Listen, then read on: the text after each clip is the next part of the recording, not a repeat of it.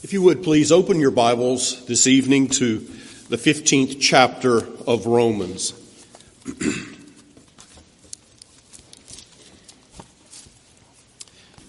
As Dr. Barkley mentioned this morning, we are in this final section of Romans, have been for some weeks now. As we've said before, it's enormously significant that Paul, the great apostolic theologian of the early church, did not end his most systematic and comprehensive, theologically speaking, of all his letters. It did not end this letter with that astonished doxology that he utters at the end of chapter 11. But instead, he goes on all the way to the end, exhorting the congregation of believers in Rome in some wonderfully practical ways. Things about their life together, how to live out the Christian life. And it goes on all the way to the end of the epistle. And I think there's something implied in that, which is that theology that floats forever above human life and is never applied to our lives is like theoretical physics. It may all be true, sure, but you can get along quite well without knowing it. Not so with the gospel of Jesus Christ. For it is forever landing in our hearts. It's touching down in our personal experience. It's making sense of our daily existence. And I think all that is seen very clearly here in chapter 15. Now, we've already in recent sermons looked at several things in this chapter. First, we've seen Paul's mission. And secondly, we've seen his method.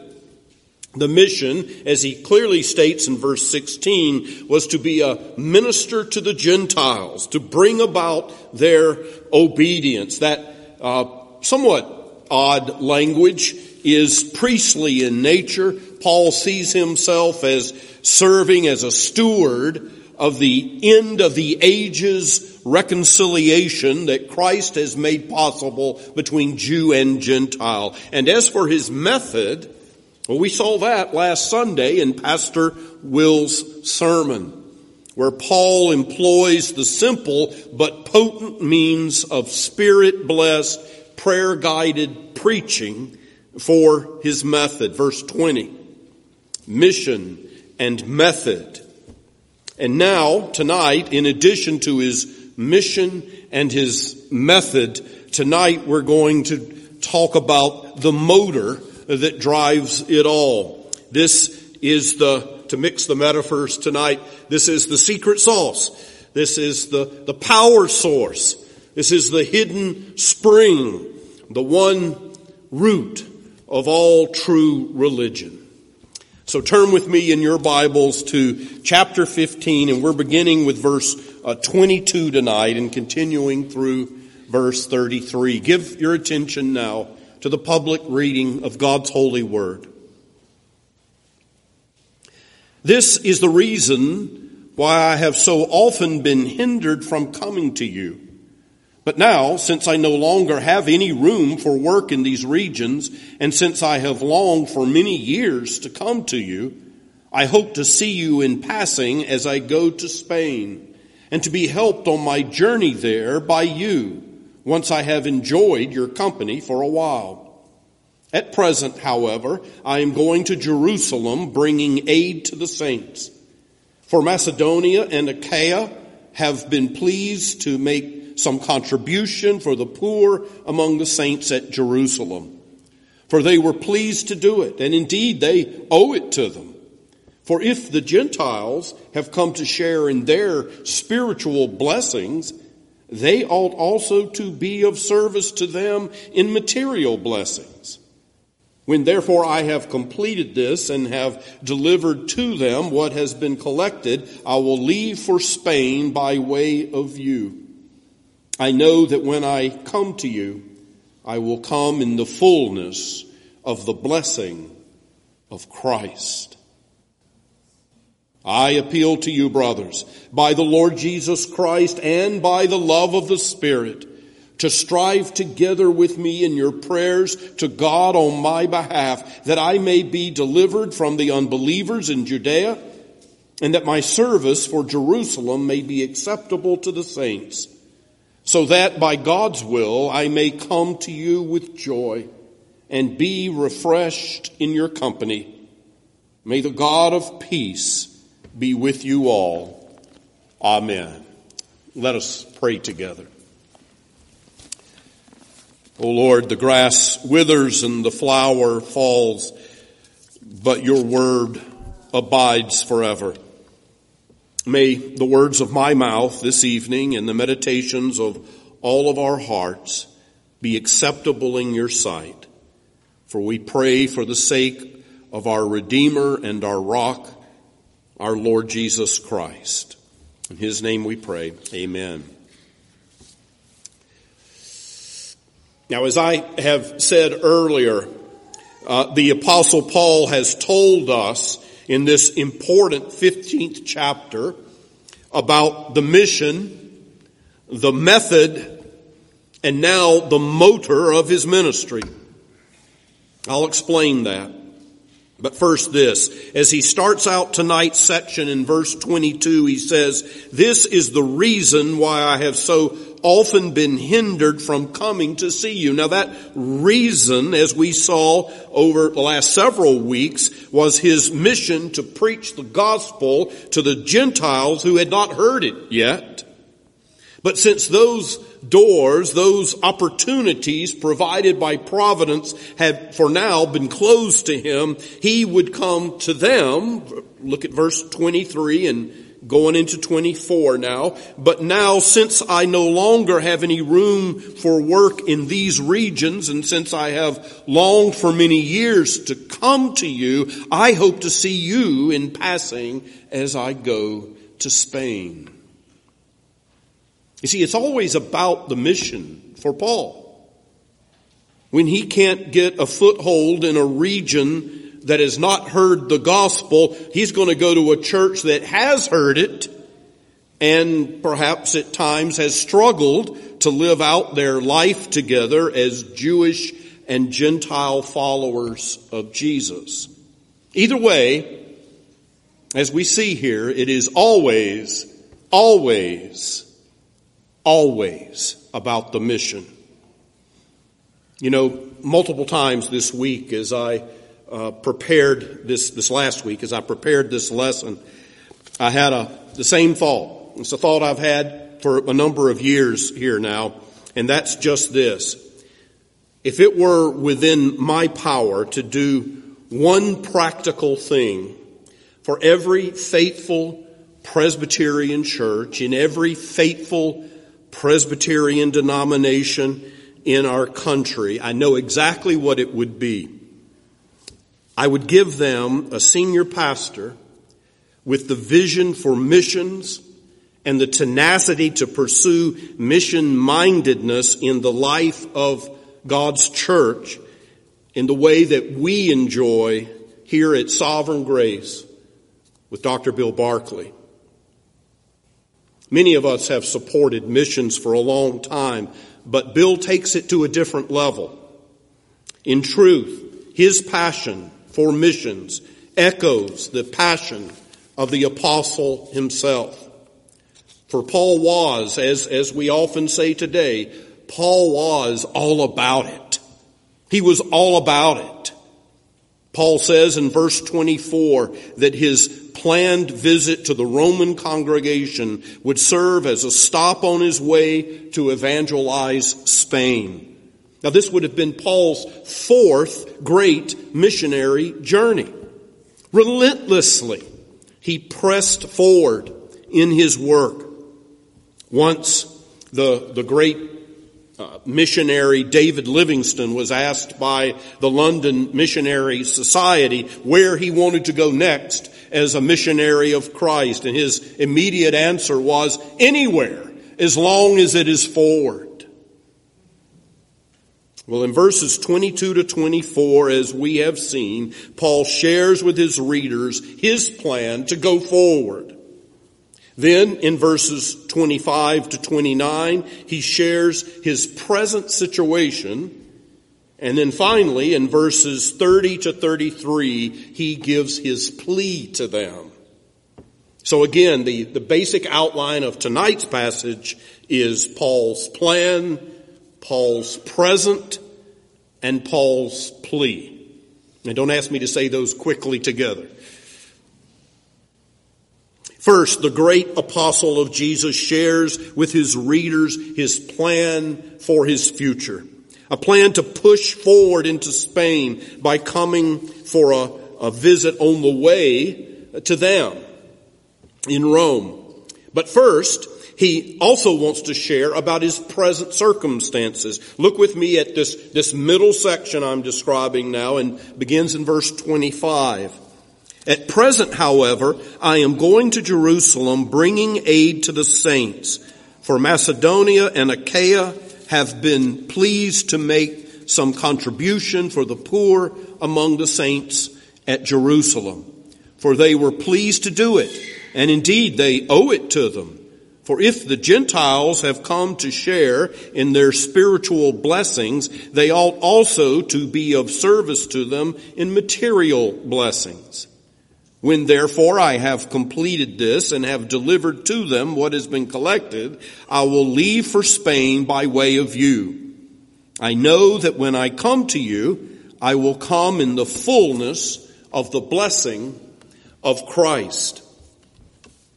Paul's present moment is actually absorbed, if you've noticed this, it's absorbed in doing the work of a deacon by taking offerings from the Gentile congregations he visits to give to the needy saints who are living in Jerusalem. And this is diaconal work. In verse 25, the phrase bringing aid is from the same Greek word for deacon or servant. Paul notes that two congregations, one in Macedonia and one in Achaia, were pleased, notice the word there, pleased, to take a contribution for the poor Jewish Christians back to Jerusalem. Notice the language of pleasure or being pleased. You know, I sometimes hear well-intended folks say, you know, we ought to give till it hurts. And my response has always been, when it comes to giving to the church and to the cause of missions, giving till it hurts doesn't go nearly far enough. We need to give until it brings spiritual pleasure to us. And that's well past the point of mere hurting. From the private letters of Frances Havergal, the hymn writer who penned the familiar line, "Take my silver and my gold," her biographers noted a particular letter that she wrote to a close personal friend. It was at the same time period that she wrote that hymn with that familiar line, which of course is the hymn, "Take my life and let it be," which we just sang recently here at Sovereign Grace. But in that private letter, Havergal told her friend that she had put all her gold jewelry and all her silver jewelry and a jeweled chest that she described in the letter as being fit for a countess. She put all that into a box that was to be sent to the Church Missionary Society. She said to her friend, "I don't need to tell you that I never packed a box with such pleasure." Christians should give until it brings joy, pleasure in the Lord. But to be clear, the apostles' purpose in this offering for the poor in Jerusalem was not primarily to provide spiritual pleasure to the Gentile givers to the fund. That was just a happy byproduct. That was a consequence of it. But the real purpose is hinted at, I think, in verse 27. And that purpose, in the words of one of my seminary professors, he was one of the better ones I had. I did have a few good ones at Union Seminary. That purpose was to quote, actualize the unity of God's people through mutual indebtedness. We usually hear debt referred to in a positive manner. To actualize the unity of God's people through mutual indebtedness. What does that mean? Well, as Paul says here, the Gentile believers that he serves every day in his ministry, they're already in debt to the Jewish Christians in a spiritual way through the gospel. After all, Jesus himself was a Jew. His immediate disciples were Jews. How fitting then if the Jewish church in Jerusalem also comes to feel a kind of debt to the Gentile Christians because of their material support of them in their hour of need. Then there would be this mutual indebtedness. You see, Paul is doing what he can to strengthen the bonds of brotherhood through enabling the collection of this deacons fund for the Jerusalem church's impoverished members. Make no mistake, the work of the deacon is not an add-on to the gospel ministry. Diaconal service is integral to the gospel. And make no mistake about this either. Reconciliation among people was integral to Paul's own mission. Especially reconciliation through Christ of the Jew and the Gentile. Which, by the way, I always remind myself, covers everybody in the world. I mean, you're either a Jew or you're a Gentile. This was absolutely central in Paul's view of the kingdom of God. Overcoming this Jew-Gentile fracture. And by the way, in today's world, the primary driving force, we're told, and in some sense is true, of division between people is racial division.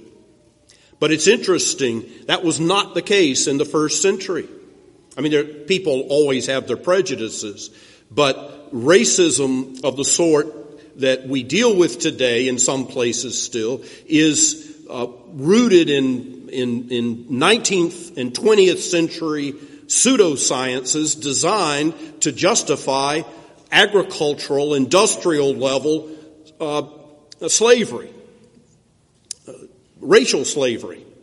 That's a new phenomenon in the world. Slavery's not new. Racial slavery is new in that sense.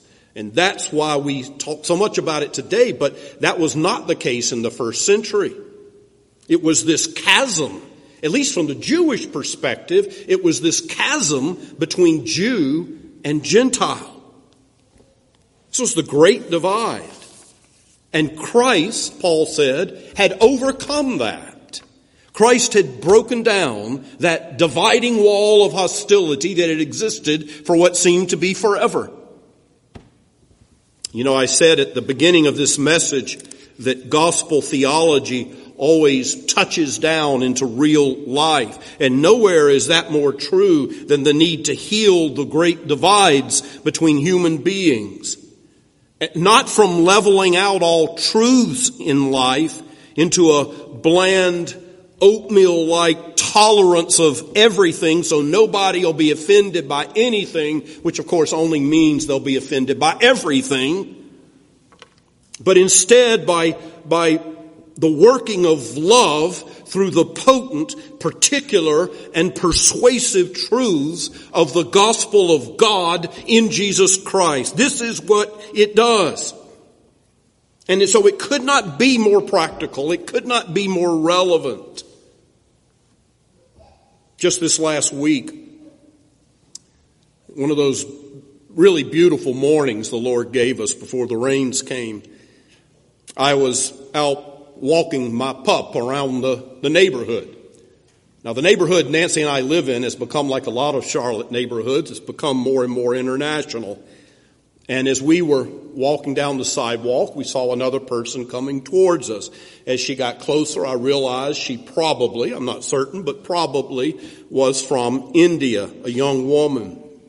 And as we approached each other, I saw her eyes go to Roxy, and she started to smile. Well, if you've ever seen Roxy, you know why she was smiling. Who wouldn't? But then her eyes met mine, and all the smile evaporated in a moment, and her head went down. And of course, I understand that. I understand it. She is of a different culture, different race, probably a different language. She's female. She's young. I'm old. And it's just a small moment. But in a way, it's not small at all. In a way, it signifies the great anguish and sorrow of being a human being. The alienation, one from another, that is natural to us now in our state of sin. Oh, to see everyone united through Jesus Christ. That was Paul's ultimate mission in his life.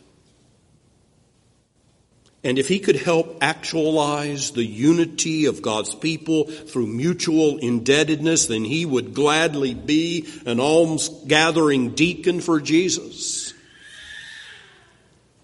Are you prepared to do anything you can to preserve and advance the unity and the fellowship of all God's people, and especially this congregation of God's people? This next year promises to be one of the most potentially divisive years in our nation's history due to the polarized and poisonous politics that divide our nation. Apparently, we have settled for that as Americans. I believe it is possible, perhaps even likely now, barring some divine intervention, that the church in America will face temptations to division and infighting that make the COVID years look like a cakewalk. Beloved, prepare yourselves now to guard the unity of the church by transcending these poisonous politics with love for all the brethren. All of them. I beg you to do this. I'll be praying for you as you do this. Paul was willing to play the role of a humble deacon for a season in order to cement the friendship and the unity of Jew and Gentile in Christ. For if he could serve the Lord in this way and finally deliver to them what had been collected, literally, if we translated it strictly literally, it would say, seal to them this fruit, which again is priestly language.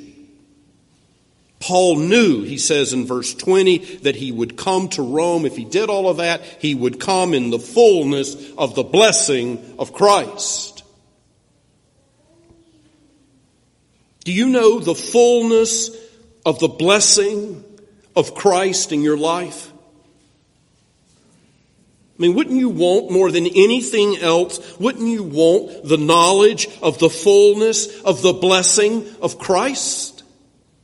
To know that you rise up in the morning with His real heavenly blessing every day. To know as you pause your work and eat at your lunch table that in that moment you are under His knowing blessing. To sense as you lay down to sleep at night that you have the blessing of the ascended Son of God. And that by His Spirit, He kisses you goodnight.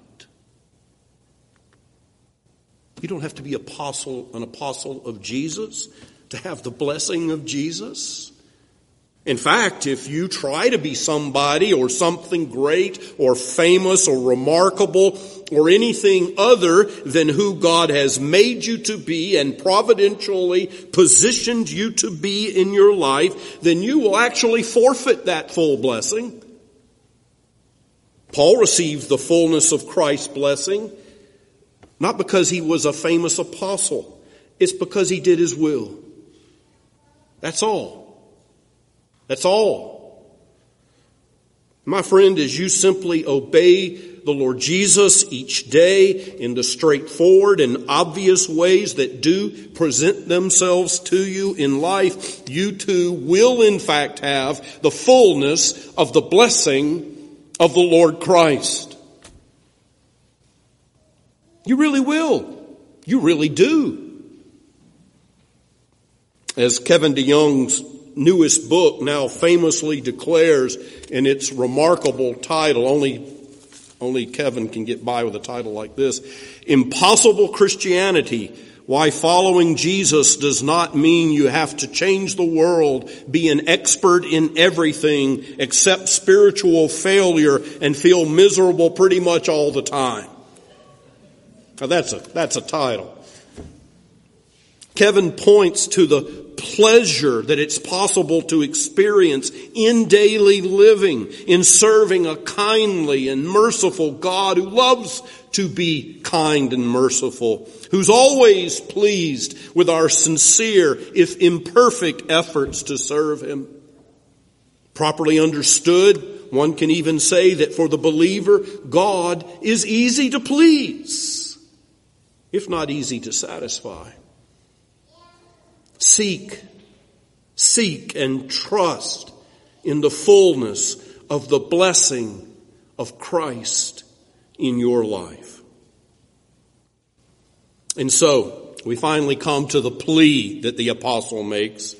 He shared his plans now for the future. He's described his present circumstances, and now in verses 30 to 33, he makes his plea to the congregation in Rome. And it goes something like this. I appeal to you, brothers, by the Lord Jesus Christ and by the love of the Spirit, to strive together with me in your prayers to God on my behalf, that I may be delivered from the unbelievers in Judea, and that my service for Jerusalem may be acceptable to the saints, so that by God's will I may come to you with joy and be refreshed in your company.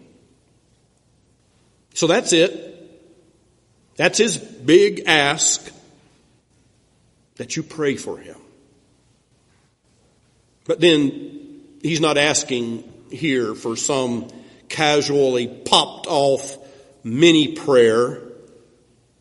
He's asking for the church in Rome to strive together with me in your prayers to God on my behalf. The Greek term for strive together is a compound word that means to strive or wrestle together with another. It's rooted in a word which in English we translate as agony. This is frequent, earnest, longing prayer. This is prayer that's rightly described as the labor of prayer. Paul pleads that they will join him in a concert of serious prayer for his ministry, specifically for two things. That he not be captured or killed by unbelieving Jews when he is in Jerusalem. He wisely and I think carefully does not call them unbelieving Jews. He says unbelievers. He's not stirring up anti-Semitism, far be it. He just calls them unbelievers here in Jerusalem. Protection from them. And then that the faithful ones, the faithful church in Jerusalem, would receive his offering with gladness and with grace and humility. You know, it takes humility. It takes grace to let others help you in your time of need. This is not always easy for us. It's a conversation I often have with folks in our church who may need some assistance from our deacons fund. I always tell them it is a grace from the Lord to be willing to let your fellow Christians help you. Even if the givers do not know exactly who receives the deacons fund contribution, still it's a humbling thing to receive them. We understand. I understand that. As I've so often said, when when you allow the church to help during a time of financial crisis, you're actually enabling many others in the church to fulfill their calling from Christ. When you are willing to receive assistance, you are, and I believe this, you are serving the Lord, and you are actually under the fullness of His blessing. How do we find a spiritual confidence in God to labor in prayer for others in this serious way? There is but one answer to that. It is the love that comes from true faith. Now, don't let your eyes glaze over here at the hearing of the word love, because if you miss this last point, you're going to miss the main thing in it all. I do hope you've noticed the evidences of Christian love in this passage we read tonight. Paul has spoken of his look at the language, earnest longing to come see them. Indeed, how he had longed for many years, he says, to come see them in person. Verse 23. He speaks in verse 24 of anticipating the enjoyment of their company. And now in verse 30, he calls them brothers, yet again asking that they pray for him, all to the end that he may come to them with joy and be refreshed by their company. Verse 32. See, Paul loved people. He loved his fellow believers especially. And one can imagine he even liked them, which is sort of harder than loving them sometimes. Being in the fellowship did not seem to be a labor for him, but a source of his own refreshment. But you know, that love for people didn't spring naturally out of Paul's inherent goodness. When he acted naturally, it was when he persecuted the church mercilessly and held the coats of those who stoned believers to death. That's old natural Saul right there. But Paul's love for the church and for other people generally sprang from his experience of Christ's own love to him. In fact, the most important words, in my personal judgment, the most important words in our passage tonight come in reference to that subject that I just mentioned in verse 30, when Paul asks that they pray by our Lord Jesus Christ and by the love of the Spirit. The love of Christ and the love of the Spirit of Christ is what animates our prayers, changes our hearts, and gives us love for others.